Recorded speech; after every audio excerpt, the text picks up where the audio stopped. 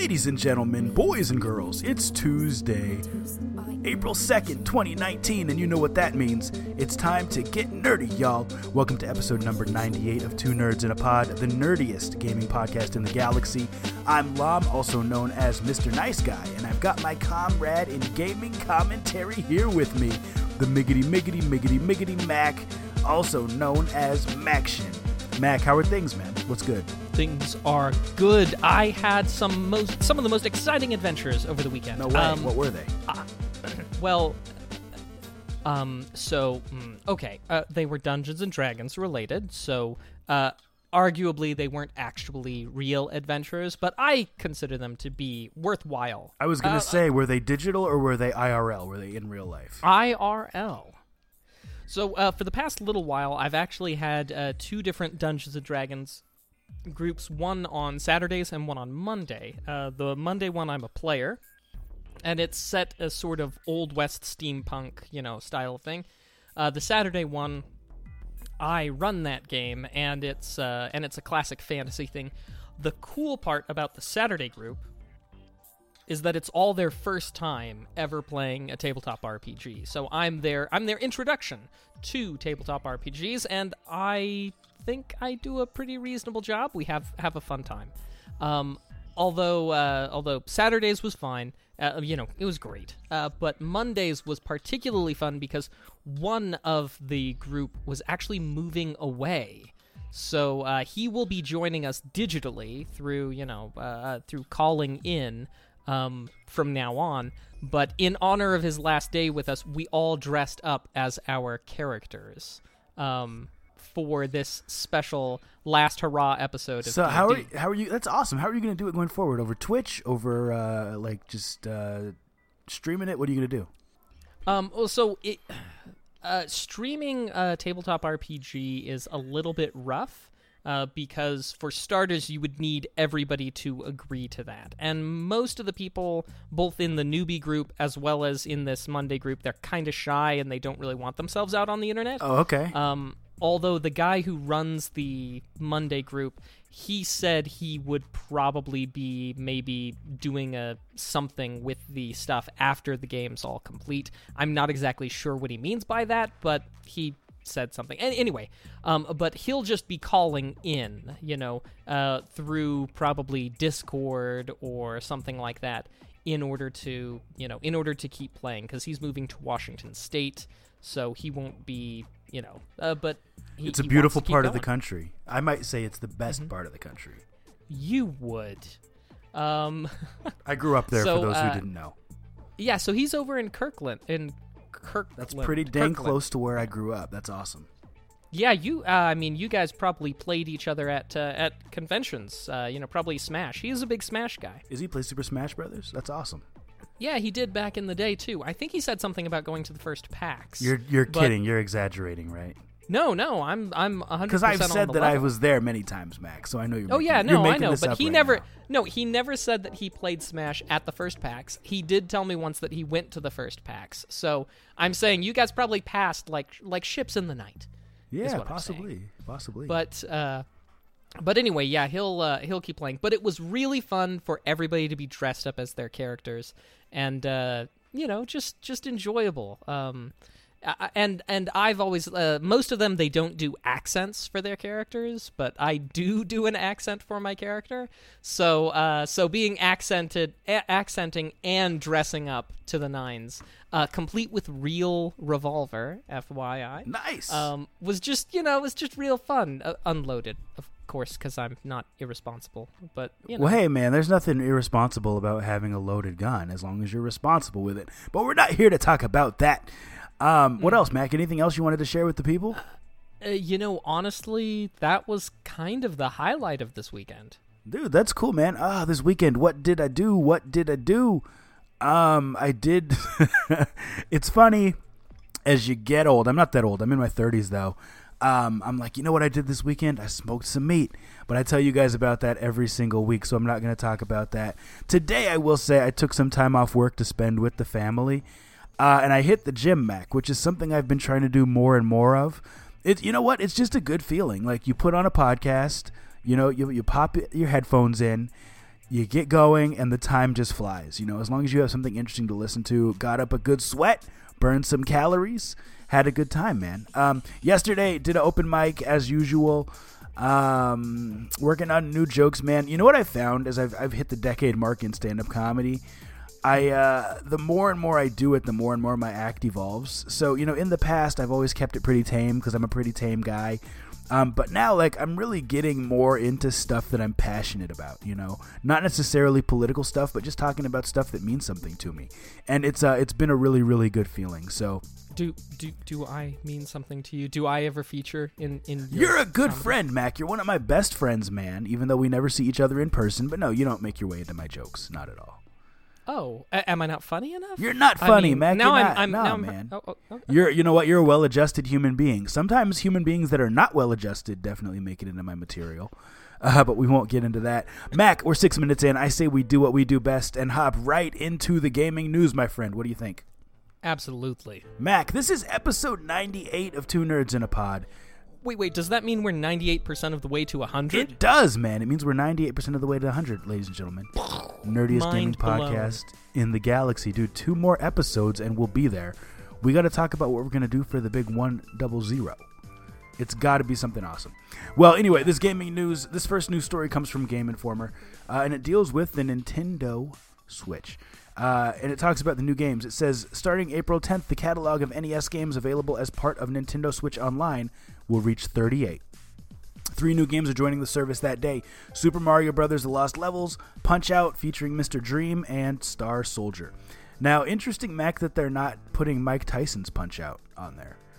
They're putting Punch-Out! Featuring Mr. Dream, which I believe was the version that was released after Mike Tyson went to jail. I could be wrong about that. I could be totally off. I think you're right about that. But anyway, it says the new entries are solid inclusions, especially for anyone who has never played through the tough-as-nails Lost Levels, or ground their teeth into stumps trying to beat Mike Tyson. Sorry, I mean Mr. Dream. The author even makes reference to it. Beyond Nintendo's heavy hitters is Star Soldier, a vertical scrolling shooter akin to Twin Bee or 1942. After the recent addition of Super Mario Bros. 2 in February, the Lost Levels will round out the list of NES Mario games on that platform. Mac, there's I think if I remember correctly, there's over 800 NES games. Because I remember I went through that phase. Remember when we were living near each other and I was going to different thrift stores and I was trying to collect all the NES games and I quickly gave up? Because all the games that you're going to see in a thrift store are the same 10 games, right? Do you think that Nintendo's actually going to get the whole NES library on here? No, never. Not in a million years. If there weren't even issues with licensing, because they're going to have to. Any company that is still holding on to the to stuff, they're not going to be able to license some of those titles for release onto the system. And of course, anything that wasn't really well loved is going to be far down on the list for them to actually put any work into. If they do in fact do 3 NES games per month, it would take a long time. What is it? 20-something odd years? It would take a long time in order for them to get that. And I mean, yeah, so it's never going to happen. There will never be available from Nintendo of America or Nintendo of Japan the entire library of NES games in any way, shape, or form. Yeah, and I agree with you. I think that eventually they'll shift to Super Nintendo. They'll start putting those games on there, and fingers crossed they'll find a way to make N64 games get on there too. Wouldn't work well with the existing controller, but where there's a will, there's a way. Next news story, Mac, these rumors of next-gen consoles are heating up, man. This comes from GameSpot as well. It says new consoles from Microsoft and Sony might be coming soon. Retailer GameStop said today on an earnings call that it expects new hardware sales to slow down in 2019 on account of people hearing about new consoles and waiting for them to arrive. Quote, with respect to new hardware, as we get closer to the end of the current console cycle for Xbox and PlayStation, we expect demand to decline as some customers choose to wait on the sidelines in anticipation of acquiring the next generation of innovative consoles, CFO Rob Lloyd said. I don't know, man. What do you think, Mac? 2020? This gen of consoles really started in 2014. That's 6 years. We're still waiting on The Last of Us Part 2, which has been announced. We're waiting on a new Halo that has kind of been announced. What do you think, man? Do you think they do it 2020 and just push those to the next gen?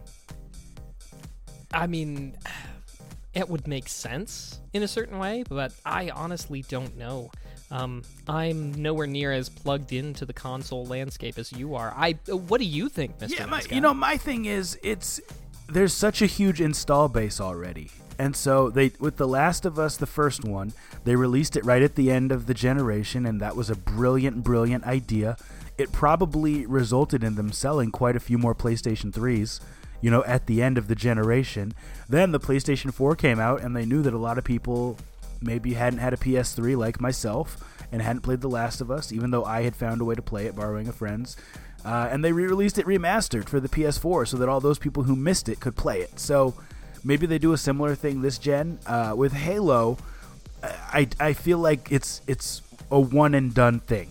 They need to either release it on one console or the other. And I can't see Microsoft releasing Halo Infinite on the current console, man.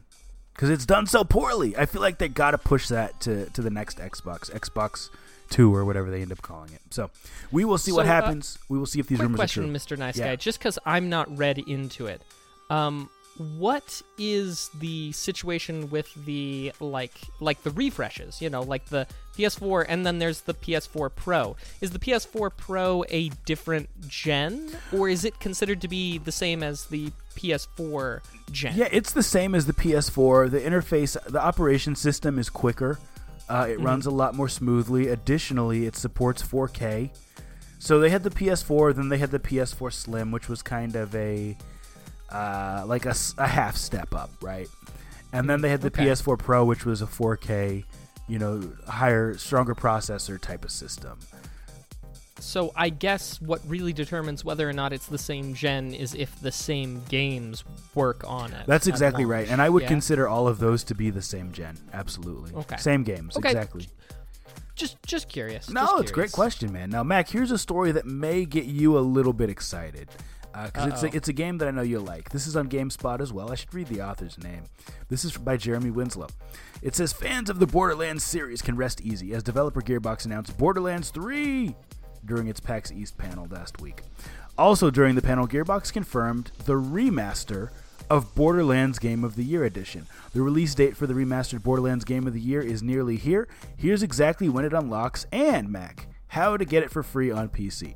Now, do you already have Borderlands on your PC? I believe you do, right? I think you told me once you had picked it up. I do, yes. I've got Borderlands 1 and Borderlands 2.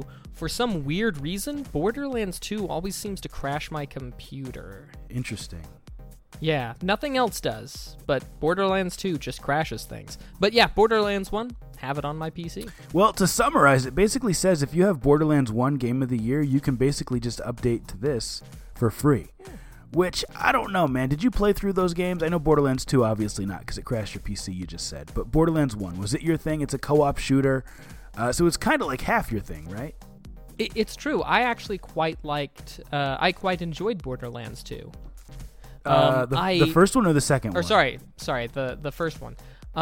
What I thought was very interesting about it was that it had a great sense of humor, I felt like. Sure. And right when we hit, what was his name? Is Nine Toes? It's been so long, I can't even remember, to be honest. Well, there was this enemy, and he, and I think his name was Nine Toes or something. Anyway, the humor surrounding that fight, I just, I think I died the first time pretty quickly because I was laughing so hard. But I felt like Borderlands did not keep up the same level of humor throughout the whole game. But it still was reasonably comical. So I really liked it, but I felt a little bit let down that the level of humor throughout the game never again reached that moment. But that's just. But apart from that, I did enjoy the original Borderlands. And I felt like the graphics were charming. I remember the first time I ever saw a cel-shaded game, I thought it looked absolutely ridiculous. In fact, I think we may have talked about this last week with Wind Waker. It's almost a different type of cell shading than Wind Waker, but it is cell shading nevertheless. It's one of those games, Mac. I feel like it's a hangout game. Like, you can play it with your friends, and you do have to be engaged, but it's one of those games that's just more fun based on who you're playing it with. And I don't know if you got into it years after, so I don't know if you played it with people or if you did it solo. But I have good memories of partying up with people on Xbox 360, just messing around, shooting stuff, grinding, just having a good time. And part of me wants to get that feeling again. But the reality is there's too many other games right now. There's no way I'm going to buy a 10-year-old remaster, or however old it is. But I think it's cool that Borderlands 3 is coming out. I may get into that at some point. So, moving on, Mac, to your favorite gaming franchise of all time. Let's talk about Black Ops 4. Oh, yeah. 360 no-scope, baby. That's right, man. 360 no-scope. Call of Duty Black Ops 4's new Blackout Alcatraz map has launched on the PS4. Alcatraz is expected to release on Xbox One and PC at a later date this month.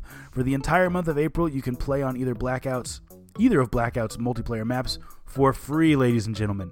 Alcatraz is only live on PS4 right now, though. However, free access to Blackout is live on Xbox One, PC, and PS4.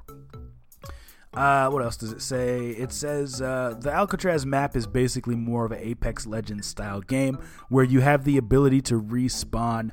For those of you who are into this type of thing, please check out my Twitch channel, Mr. Nice Guy 425. I never was into streaming Call of Duty, Mac, until the past few weeks, and I've really gotten into streaming like Modern Warfare Remastered, Black Ops 3, and I'll probably stream some of this. And I know you've been tuning in, so don't shake your head. Dangerous road. Don't Mr. shake nice your guy. head, Mac. I know I'm becoming a bro gamer, but I'm having fun. That's what matters, man. And I'm not even really good at them. I'm very average.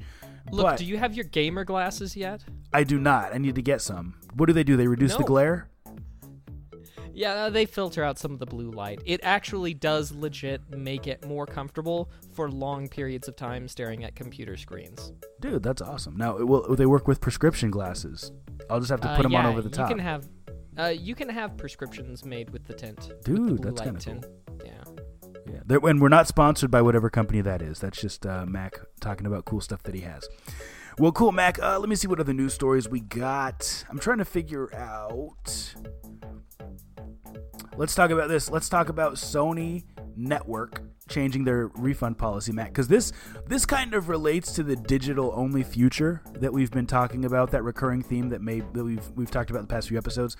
This is on Game Informer, and it is written by Imran Khan. It says, digital store refund policies have long been a source of frustration for consumers. Sometimes you pre-order a game, find out it's not exactly what you're hoping for before release, but can't get a refund for it. Or a game hard crashes your PlayStation 4 to the point where the hard drive has to rebuild when you restart it, and you have to convince someone over the phone that this is worthy of a refund. Well, that's all in the past now, as Sony has revised their PSN refund policies for at least these two cases. According to Sony's new refund policy, a pre-order can be refunded before release as long as the user hasn't started streaming or downloading it. If it's unclear if this also means preloads, it is unclear if this also means preloads, but it's easy to presume that it does. The exception to the rule is that customers can also refund purchases in the case of faulty games up to 14 days after purchase or pre-order date. It's vague, but it's definitely an improvement. Mac, what do you think about this, man? Do you I know you buy digital stuff on Steam. Do you ever have that experience where you buy a game and it has issues? Borderlands 2, for example, you just talked about that. Or you buy a game and realize before release it's not what you wanted. I have only gotten a refund for a digital game, on PC at least, probably once. Now, back in the day when I was actively doing YouTube work and stuff related to, Android games, I actually had a whole segment that was based primarily around, whether or not I hit the refund button. It was a pass-fail test of video games, paid games only, of course, naturally. So I'm no stranger to getting a refund for a game that I didn't particularly enjoy. But on PC, I think I've only refunded maybe one or two through Steam, and it was relatively quickly after I purchased them. The problem I ran into, I would have returned Borderlands 2, I think, but I purchased it, and then it came as, I purchased it as a bundle to get, this, and then I didn't even try playing Borderlands 2 until quite a long time after I had played through Borderlands 1, so I didn't even bother checking to see if it could be refunded. See, and that's a good point, because I don't think that the only people who want to refund games are people who pre-order them. Sometimes people buy a game and then realize within like 2 days, like, oh, this isn't what I thought it was going to be. Now, I don't know if in that case they should be allowed to refund it, because there's transaction costs with games once you've already downloaded them and purchased them, and then they have to be refunded. But I don't know, man. I like this. And I think that where more and more developers, and not developers, but more and more companies like Sony and Microsoft and Steam are offering digital options and streaming options, they have to operate in the same way that brick and mortar stores do. They have to offer some type of option to refund games. Now, we all know GameStop has, if you buy a used game, you have 7 days to return it. Sometimes I'm sure that people abuse that, but it still makes it possible for people to return a game that's faulty, right? And so I think that this is the same type of thing, and I'm glad that they made this move. So, Mac, that has been our news for the week. Over to you, buddy. All right. Well, now that we've looked at the landscape of games around us right now, let's take a look into the past and ask ourselves, what came out this last week in video game history? And we have some fantastic ones for you. I'm going to hit 2 games that I think were very notable just because they launches of great franchise, and one that's notable for a completely different reason, but arguably an incredibly important reason. So, for starters, in 1996, this last week, we saw the release of Resident Evil 1 for the PlayStation 1 here in the United States of America, as well as North America, and I believe Europe as well. Resident Evil 1, the beginning of a franchise, of course known in Japan as Biohazard, but of course we talk about American release dates here. But yeah, Resident Evil 1, I actually have quite a bit of love for the Resident Evil franchise, especially once we hit Resident Evil 4. 4 and 5 are really my jam. I loved when they transitioned away from survival horror and into action horror, I mean. That's really where my jam is. In 1998, we saw the release of StarCraft 1 for the PC. Naturally, it was many years later that we would see additional StarCraft games, but StarCraft has still held reasonable popularity among the competitive scenes, and StarCraft was very fun. I don't know if StarCraft was much your thing. Was it, Mr. Nice Guy? No, man. I was really into Warcraft, like Warcraft 3. And, it was cool. In the college dorms where I went to school, they had, like, this network within the dorms. So you could, like, literally plug your computer into the wall, and then everyone could just play. It was pretty sweet. So we got a lot of hours playing Warcraft 3 just over the local network. I had some friends that tried to get me into StarCraft, and I played it a little bit, but I just couldn't get into it as much. Well, you know me, Mr. Nice Guy. I've always been a fan, Star Trek, Stargate, Farscape. So StarCraft, I mean, just a natural evolution of my sci-fi inclinations. So StarCraft, really great. I played a lot of StarCraft back in the day. Well, all right, so the last game I want to talk about was released in 2002 for the Xbox. It's a little game called 007 Agent Under Fire. Nice. And the game itself, I mean, did you play that game by chance? I did, and I'll give you my thoughts after you kind of give a description.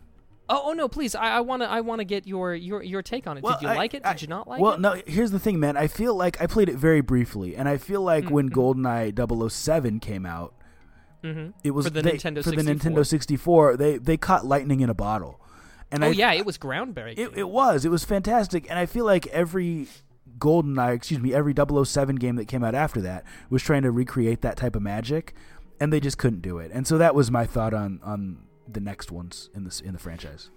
Yeah, no, I agree. By all accounts, 007 Agent Under Fire is unremarkable. It is not an especially good game. It doesn't have any particularly great mechanics, but it is quite possibly one of the most important games released for the original Xbox. Now, you're probably saying, Mac, that's crazy talk. What are you saying? It can't possibly... A bad game being most important is most important because 007 Agent Under Fire was the game used to soft mod and break the protections around the original Xbox. It's what put Xbox modding within the hands of most people, and it is and there are some fantastic whole videos talking about how on YouTube, whole videos talking about how exactly it was done. But the short version, the TLDR version of this, is that 007, through its save function, ran an exploit where it asked the game, when you loaded it up, to run a special font on the, that was saved on the memory card. Now, this was kind of a big deal because everything for the original Xbox had to have digital signatures by Microsoft themselves in order to be run. That was their way of trying to make sure that you couldn't tinker with the code or mod the console or anything like that. But this sent it to look for a font that was stored on the memory card, but that was not signed by Microsoft. And so what people would do is they basically took that font file that 007, made it run, and they replaced it with basically Linux, so that you would open up, you'd put in the disk for 007 Agent Under Fire, and then it would go to play this file that wound up running Linux, and then it just blew the system wide open. So 007 Agent Under Fire, a game that is that is unremarkable, but actually blew the doors wide open for my soft modded Xbox, for the emulators, for being able to run and play DVDs without the needing to buy the remote and dongle, for being able to burn games straight onto the hard drive, expanding, putting in larger hard drives, so many wonderful things. It basically turned the Xbox from a battened down console into a easily modifiable small computer, and this has far-reaching implications. We still to this day have the Xbox Media Center that was built for the original Xbox, that is still to this day code that is being run and available for use on different platforms. You can have a whole computer run off of Xbox Media Center. Dude, I've seen people run arcade machines off Xbox.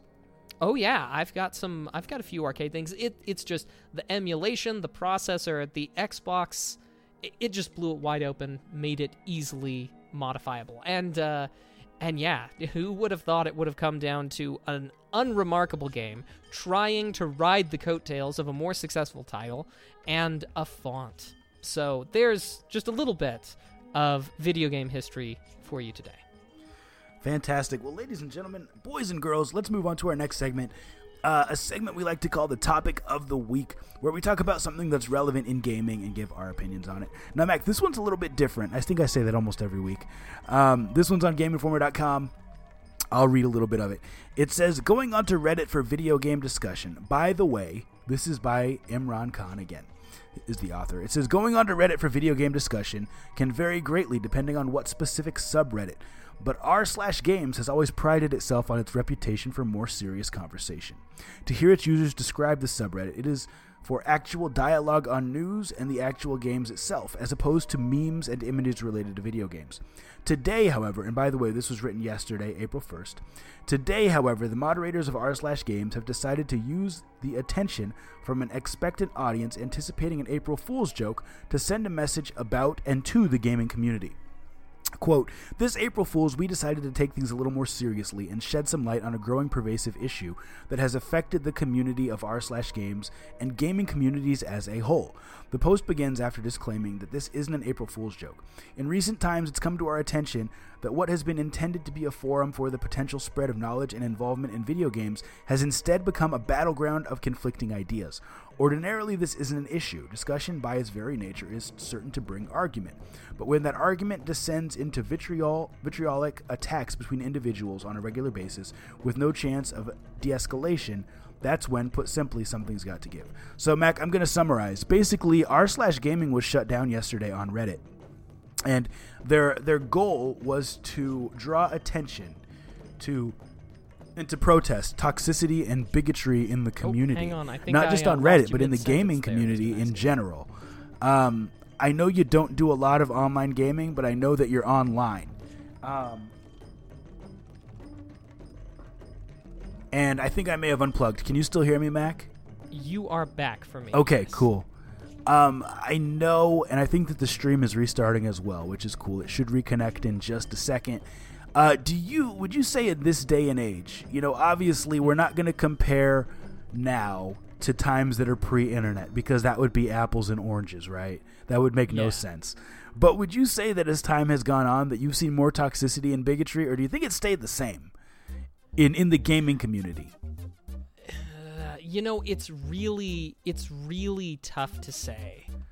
But well, let me put it like this, man. Go ahead. Finish what you were going to say.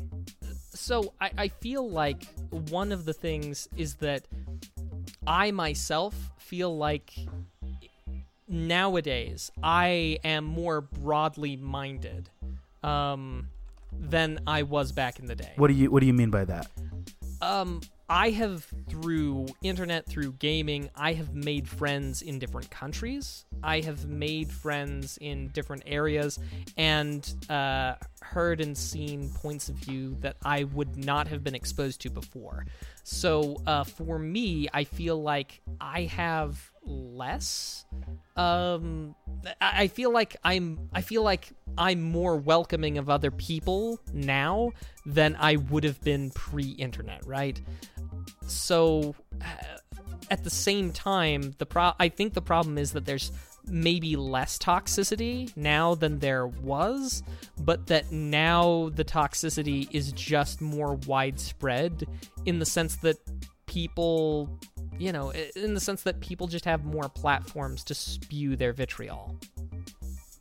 Yeah, I would agree with that. I kind of have some strong opinions on this type of protest. Please. And I think it's good that they're bringing attention to it and saying, hey, let's shut down for a day and do it with a reason, which is to say, hey, we don't like this toxicity. We don't like this bigotry that we're seeing here on the internet. But at the same time, I don't know if that's how I would go about it. I don't know if shutting down for a day does as much as, I don't know, donating to some type of foundation that, promotes positive internet behavior or something like that. I think money talks. And I don't know if shutting down for a day really does a lot, because I feel like that type of thing is quickly forgotten. But doing something that's permanent and that can bring about change, in my opinion, is really the way to go about this. So I'm actually going to disagree with you. I think that especially if giving your money to an organization to promote positivity may be all well and good, but I think that's honestly less targeted of a message as if you were to actually do the closing down for a day, because, then the community that, overlaps with your community gets the message, there's no way to miss that message. You're right, and I mean, technically, we're talking about it right now. So yeah, true. I think about different ways that people try to raise awareness on topics, right? Like, wearing pink wristbands, to promote, or not to promote, but to promote awareness about breast cancer, right? I mean, that promotes awareness about it, but were people really oblivious to it? And does wearing these bracelets really do anything? Whereas if you were to say, hey, here's a foundation that you can give money to that does breast cancer research. Everybody, if you have the means to do so, go donate to this foundation, and that's how we're going to promote awareness about this. I mean, there has to be some type of organization that promotes, minorities and women and other disenfranchised groups in gaming that people could contribute to, and I feel like maybe the moderators of this subreddit could have promoted that instead of just shutting down for a day. And I don't want to sound like I'm ungrateful for what they're trying to accomplish, because I think it's phenomenal. I'm just saying it's probably not the way that I would have gone about it, because two months from now, I don't think a lot of people are going to remember this, and I don't know if we'll have made any progress as a gaming community because on April Fool's Day they shut down their subreddit. I don't know. I guess we'll just have to find out. We will have to agree to disagree for now. But that's been our topic of the week, Mac. Regardless, I think it's noble what these people are doing. And I'll give it back over to you, man. All right. Well, as you know, we like to take a look at some efforts that are...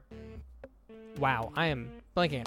Kick or kickstart time, everybody. Woo! So we're going to post a Kickstarter campaign. I've got the link posted in the chat. Those of you who wish to, go ahead and navigate to that. We will talk a little bit about its virtues and vices, and then blah, blah. And then at the end, we'll say whether or not we think it should be kicked out of here or whether it should be kickstarted. Can you do me a favor? Can you post it one more time? Because I didn't get the link. I didn't have it open. Absolutely. There it is. All right. So it is Firmament by Cyan Worlds. And now, if this sounds familiar, we have actually covered a Kickstarter by this company before. It was the Kickstarter for making the Myst 25th Anniversary Collection. And apparently, they got a taste for blood because they are doing something very similar along those lines, except for instead of redoing or giving us a 25th anniversary edition remaster of Myst, they're actually making a style of, narrative point and click graphic adventure game in the style of Myst from scratch. And Firmament is what they're going for. So, basically, if you've played Myst, if you've played Riven, then you have, then you're familiar with what exactly is going on. But for those of you who aren't, there is a set of games that are in this style of basically having an environment that you click around, you click through, and you solve puzzles. Sometimes the puzzles are known for being a little bit crazy, a little bit on the crazy side, and other times they're kind of straightforward. But on that spectrum, Riven and Myst, I feel like, have always erred to the side of somewhat obscure and ever so slightly crazy puzzles. But sometimes that's great because once you've finally solved that, once you've finally altered the driver's license to make it look like you have a mustache and then made the mustache out of cat hair and then passed through the TSA... these are the types of puzzles that you have to do?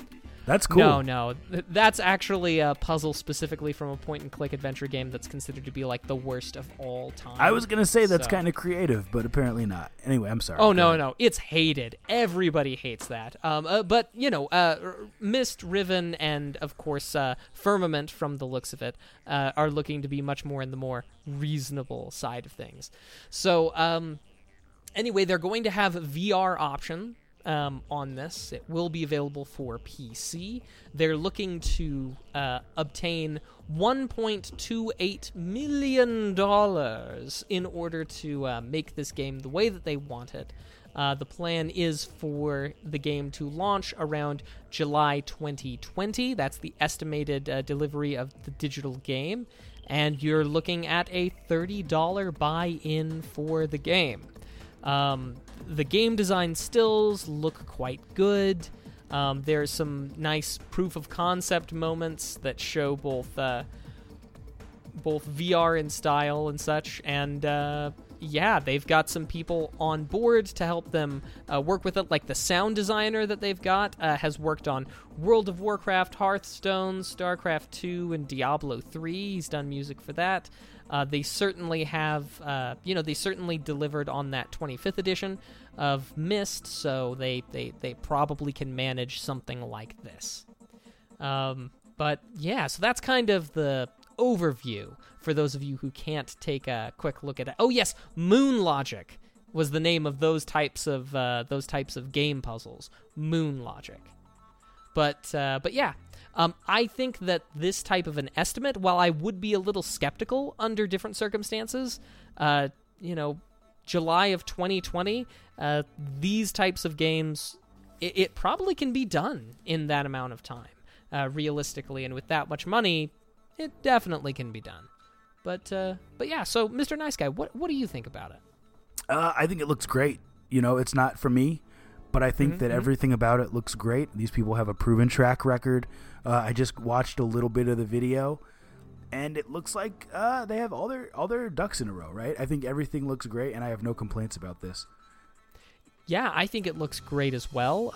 They're not this isn't their first rodeo, as it were, neither with both doing this style of game and for doing a Kickstarter thing either. So they probably have a good idea of the funds that they need to make it happen the way that they want, the vision that they have in their heads. At the current moment, it's got 23 days left, and it is about halfway to its goal, a little less than halfway. However, I'm not 100% sold on this. Really? For two reasons. Yeah, for two reasons. One reason is there's no playable demo, and I really want to see, because remastering a game is one thing, and making a game from scratch in the same style of the game you just remastered that's good. That's like, a good step along the way, but I just am not convinced. And the other thing is that the game is, for $30. What's wrong with that? That's less than $60. $50 if you want some of the exclusive content, like some of the DLC, because the DLC is going to have 3 unique skins and some skinned items and some personalization options, which but I feel like when this game comes out, it's going to come out for less than $30, or after a very brief period of time, it'll be on sale for less than $30. And for my part, I feel like I'm willing to let them get the bugs out, and then I'll come in and play it when it's available for something a little bit more toward my impulse range. Now, Max, someone just made a really good point in the chat, which is exactly what I was thinking. I don't know if you want to read that. Why don't you read it? So Pazzy says, our good friend Pazzy160 says, Mac, while not a demo, would you not consider Abduction a decent enough proof of their ability and having a working engine? So in other words, they've made projects in the past that we know were successful. That's your playable demo. Okay. Maybe so. Probably. But I am still very hesitant. So I'll give them that. Yes, that's probably enough proof that they can bring it all together. But I'm still on the fence. $30. I feel like it's going to retail for $30. And if I'm going to give you the money up front, I feel like I should get just a little cut down from what it's going to sell at retail for putting my money on the line beforehand. Not a big one, but something. I'm a strong believer in that. Why would I let you borrow my money interest-free for 2 years or a year and a half while you make your game, and then have the game come out and be the exact same price as what I put down? On the other side of the coin, though, Mac, the people who made Hollow Knight, which I think is probably the best indie game of all time. I don't know how much it was to pay for when you kickstarted it, but I do know that now that they're coming out with the sequel, they're providing their Kickstarters, the early adopters, with a free copy of that second game. And to put things in perspective for those of you who don't know, I put 70 hours into Hollow Knight, and I didn't even finish everything. I did finish the main game, but I didn't finish everything. So it's a big game, it's a substantial game, and now they're giving out a second one. So sometimes supporting these Kickstarters has other benefits besides just getting the game and just supporting something that you're passionate about seeing come to completion. True, but can I afford to take that risk, Mr. Nice? No, I'm with you, man. I'm completely with you. It is a risk, and it's up to you, man. It's not for me, so I mean, I'm not going to kickstart this game. But for a PC guy like you, maybe it is. I don't know. Yeah. Well, for my part, I think I'm ready to give my deliberation. I would have to say, as much as I like it, I'm going to have to say kickstart, but not with my money. Yeah, and I'm going to say this. Yeah. I'm going to say the same thing. They have a really good well put together Kickstarter. The one thing I'll say, I don't like when people acknowledge that some of the money that's being donated is going to go towards food and feeding the team. We all know that, but they have one tier that's $7 or less, and it's the coffee and donut tier, and it says, thanks for helping our team stay caffeinated or something, and there's no rewards for donating that amount. So, I mean, I'm not a fan of that. I almost feel like it's a little bit disrespectful.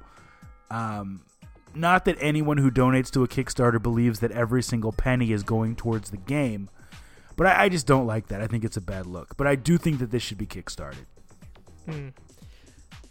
Yeah. Well, so kickstart for both of us.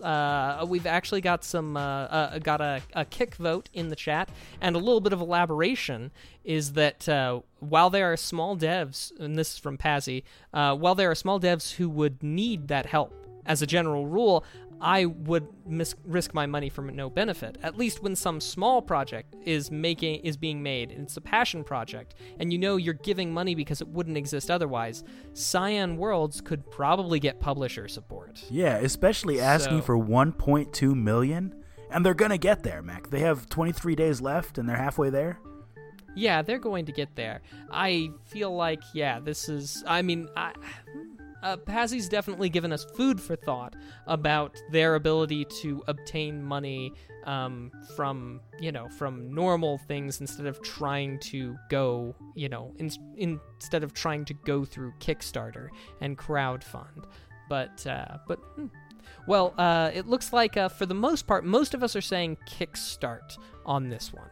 So it looks like it passes, but not uncontestedly, and that is our kick or kickstart for today. Back to you, Mr. Nice Guy. All right, ladies and gentlemen, boys and girls, it's time for the main event. It's time for the Dummy of the Week. A segment of the show where we talk about someone who did something stupid, idiotic, or downright dumb and make fun of them. This week's story comes from sbsun.com, and it says, sheriff's investigators were searching for an Orange County couple who they said attacked and robbed a Yucaipa, that's the name of the city, computer hobbyist on Monday. The 25-year-old victim buys and sells computers and parts online, San Bernardino County Sheriff's officials said. The owners of Step Ahead Computers have allowed the man to work on computers inside the store and let him meet his buyers at the location. Matt Kilby, 24, of Laguna Beach or San Juan Capistrano, had bought computer parts from the Yucapa man in the past and contacted him about buying a video game tower, investigators said. They agreed on a $3,300 for the tower, and Kilby said he would send his girlfriend, Elizabeth Henry, also 24, and of the same geographical area, to pick up the hardware, officials said. Henry and the victim met at Step Ahead Monday. She asked him if he could remove the graphics card so she could send a picture of it to Kilby, according to authorities. Henry then said she was going to step outside to take a photo. So this is the first red flag, because first of all, if you're buying a computer, why would you send someone who's not an expert in computers to pick it up and to inspect it? That should have been red flag for the victim number one. Red flag number... some people have to work. I understand, but if you're going to build a $3,300 computer, don't you think you'd want to pick it up and inspect it yourself? Yeah. And the only reason that I know that she's not an expert in computers is because she asked to take the graphics card out. Oh, and by the way, if I built a computer for someone and they showed up, or they sent someone as a delegate to show up and look at it, and that person said, hey, can you take some pieces out of it? I would say, no, I cannot do that, because there's a chance it could get damaged, and also static, right? You don't want to be touching those things and pulling them out. It can damage it, right? So it says the victim feared she... Oh, and by the way, when she said, I want to take a picture and do it outside the store, red flag number 3. The victim feared she might steal the card, which was valued at $700, so he followed her outside, investigators said. As he stepped outside, he was confronted by Kilby, the guy who had sent his girlfriend to look at it, who authorities said grabbed the victim by the throat and began striking the Yucaipa man. Kilby then ran. The victim chased Kilby across Yucaipa Boulevard, and he eventually got into a vehicle that the sheriff's officials said Henry was driving. This all happened very quickly. So this guy ran, and then his girlfriend, who had been in the store, somehow had a getaway car that they met up at. I don't understand how this is working. The victim was not seriously injured in the attack. Witnesses recorded Kilby as he ran through the area. The witnesses then followed the couple's vehicle. They were given to the investigators. They gave investigators a photograph of the vehicle, a black Scion FRS sports car with California plate. Also, Mac, why do people insist on stealing stuff from someone that they've done business with in the past? It's like, I know your name, I have your phone number, I've shipped you some stuff in the past, so I know your address. So why are you going to try to steal from me? Also, why would you try to steal only a graphics card? Like, you would make someone go through all the trouble of building that computer and be like, you know what, I'm going to make them build it, and then I'm going to just steal the graphics card. You look like you might have an answer to that. Well, graphics cards, depending upon... did it say when about in time this happened? This was recent, This is right? very recent. Like 6 hours ago, this story was posted. Gotcha. So, I mean, like, at certain points in time, the graphics cards had been incredibly hard for people to get their hands on because people were using graphics cards to mine bitcoins. And that led to a huge shortage, I want to say a year or two ago, of graphics cards, of good graphics cards, that is. So, I could see this happening then, where someone, was just like, here, build me this thing, and then snags the graphics card and runs. But why wouldn't he just say, hey, I need a new graphics card? Not only was he stealing from this guy, he was wasting his time having him build a PC. It's confusing to me. I don't know. Maybe. To each their own. That's been our Dummy of the Week, Mac. Back over to you, buddy. All right. Well, we're going to take a quick look at not a lawsuit that's going on right now in our Legalese segment today, but rather in something that happened a little while ago. Now, I know that a constant, shall we say, punching bag for Legalese, as well as this, podcast in general, happens to be Jack Thompson, or as Wikipedia calls him, John Bruce Thompson, that's his name, is an American activist and disbarred attorney. Which I think is kind of... I wish we could get that disbarred attorney a bit higher up in the definition of Jack Thompson here. But we're going to talk a little bit about an amusing situation in and or around 2006. Jack Thompson, a person who's always been known to keep a level head with regard to video games, /S.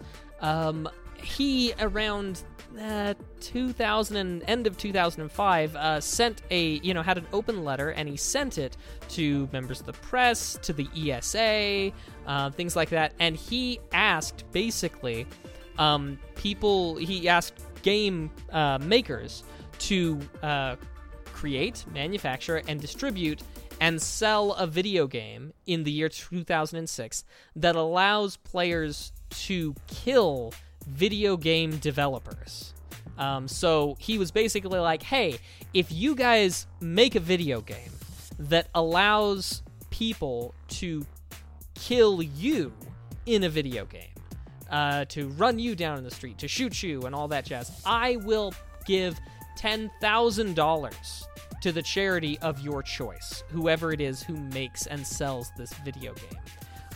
Not surprisingly, it was not that long until people did exactly that and gave him exactly what he requested.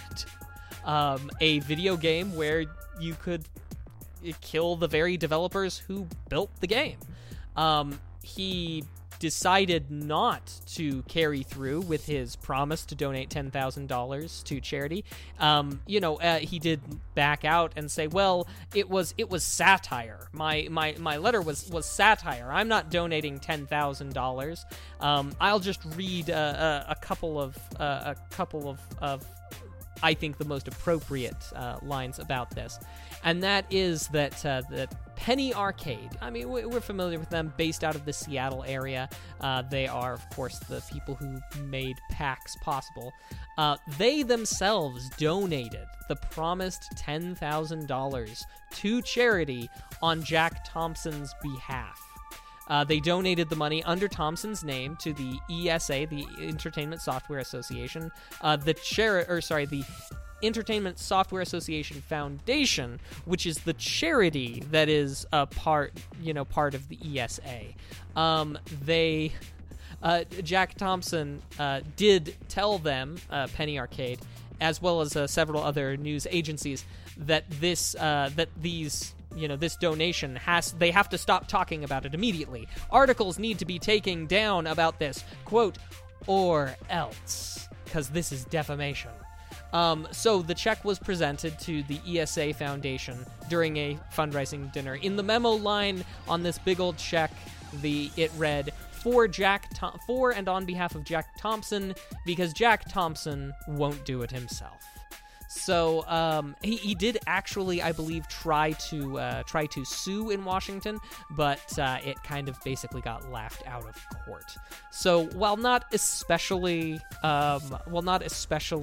heavy on the legal bits, it is still pretty hilarious that a guy like this just keeps on falling for the bait over and over again, and keeps on owning himself over and over again.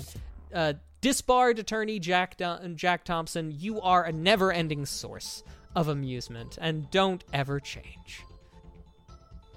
That should have maybe been our Dummy of the Week segment.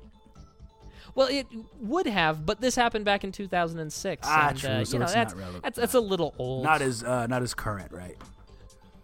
Got it. Well, hey, ladies and gentlemen, boys and girls, that has been our show. But before we go, we like to do one last segment called What We've Been Watching and What We've Been Playing, and you play an important part in that segment. We want you to let us know in the chat all the nerdy, cool stuff that you've been watching and playing on Netflix, on YouTube, on your RetroPie, on your PlayStation, on your Xbox, on your Switch, on whatever streaming services you're into, because we're always looking for cool, nerdy stuff to get into. So, Mac, I'll let you know what I've been into, man. Walking Dead, homie. Getting caught up on that Season 9, and I will say it's really good. They've really found a way to keep it fresh, and I can't really tell you too much without spoiling it, because I know you may want to get caught up at some point. But there were some, in every season there's significant events, and you think, oh, is the show ever going to be the same? And they've kept it popping, so props to them for that. That's all I'll say. Still watching Designated Survivor. Really, really good. Filling the void that Madam Secretary left, since there's no new episodes of that. And rewatching some Marvel movies, getting excited for that new Avengers that's going to be coming out later this month. There were a couple new episodes posted on one of my favorite YouTube channels, it's a channel I've talked about on here before, about this guy who basically collects arcade machines. It's called Arcade Impossible on YouTube. I love it. It's a really, really cool channel. So I've been getting caught up and watching some old episodes there. As far as what I've been playing, I've really been into Call of Duty lately, which it was never my thing in the past few years, but I mean, I've been playing Modern Warfare Remastered, playing Black Ops 3, playing Black Ops 4 on Xbox, and now that it's free on PlayStation 4, the Blackout mode, I'll be playing that on PS4 tonight. And that's pretty much it, Mac. How about you, man? Well, for my part, the missus and I have been watching a show called Schitt's Creek. What's his name? His name's Eugene Levi, I believe his name is. He's an actor. He's got the big old eyebrows, like caterpillars on his above his eyes. I'm trying to think of other movies he's been in. I think he's in American Pie. And anyway, he tends to be a background, a secondary character, a supporting character in a lot of things. But he's kind of the lead in this one, and it is delightful. So Mrs. the Mac and I have been watching that. She has been playing a lot of Chasm. She's truly addicted to that game, which is fantastic. Just means I don't get to use my computer as much as I'd like, but that's okay. That's okay. Sacrifices must be made. That's pretty much it. Aside from working, now I've been catching up on some episodes of Critical Role. That's what is that Dungeons about? It's Dungeons and Dragons. Basically, these voice actors are playing Dungeons and Dragons, and it's fantastic. It's really good. It's really good viewing. It's not a surprise that these guys are kind of the rock stars of the tabletop RPG world, and so I've been watching some of their back stuff, trying to get into it, and also trying to pick up some tips for how I myself can weave a better narrative in a tabletop RPG setting, both as a dungeon master as well as a player. So it's been quite fun. But that's about it for me. Now I'll just quickly throw out some of the stuff that other folks have been watching and playing. Nice. We have, let's see. Spennis confirms that Eugene Levy from American Pie. Let's see. For games, we've got MLB The Show 19, Spyro 2, watching stand-up comedy, and Up, Up, Down, Down is a YouTube channel. Let's see. Patty's getting back into Borderlands. And also, Risk of Rain 2 just released in early access. Oh, he got a copy from a friend, which is awesome. He's also been watching Stranger Things Season 2 and was surprised how enjoyable it was. I will say the one thing I had against Stranger Things 2 is that I felt like Episode 7, The Lost Sister, needed to come after Episode 8. I felt like the action was really high at the end of Episode 6, and then Episode 7, the action's real low, and then we get back up into Episode 8, and the action picks up right where it was, but it was hard to get that intensity back after having, left out. And of course, these things were supposed to be designed with binging in mind, so I really feel like for optimal Stranger Things Season 2 enjoyment, you should go 1, 2, 3, 4, 5, 6, 8, 7, 9, and so on. Yeah, because you don't have a week between episodes. Exactly. We don't, we're going to be binging it. So that, level of intensity, I think it's best if you keep it up. And of course, I think the 11 side story, while absolutely vital to the series itself, really ought to come as a, in general, as sort of a flashback. But that's just one man's take.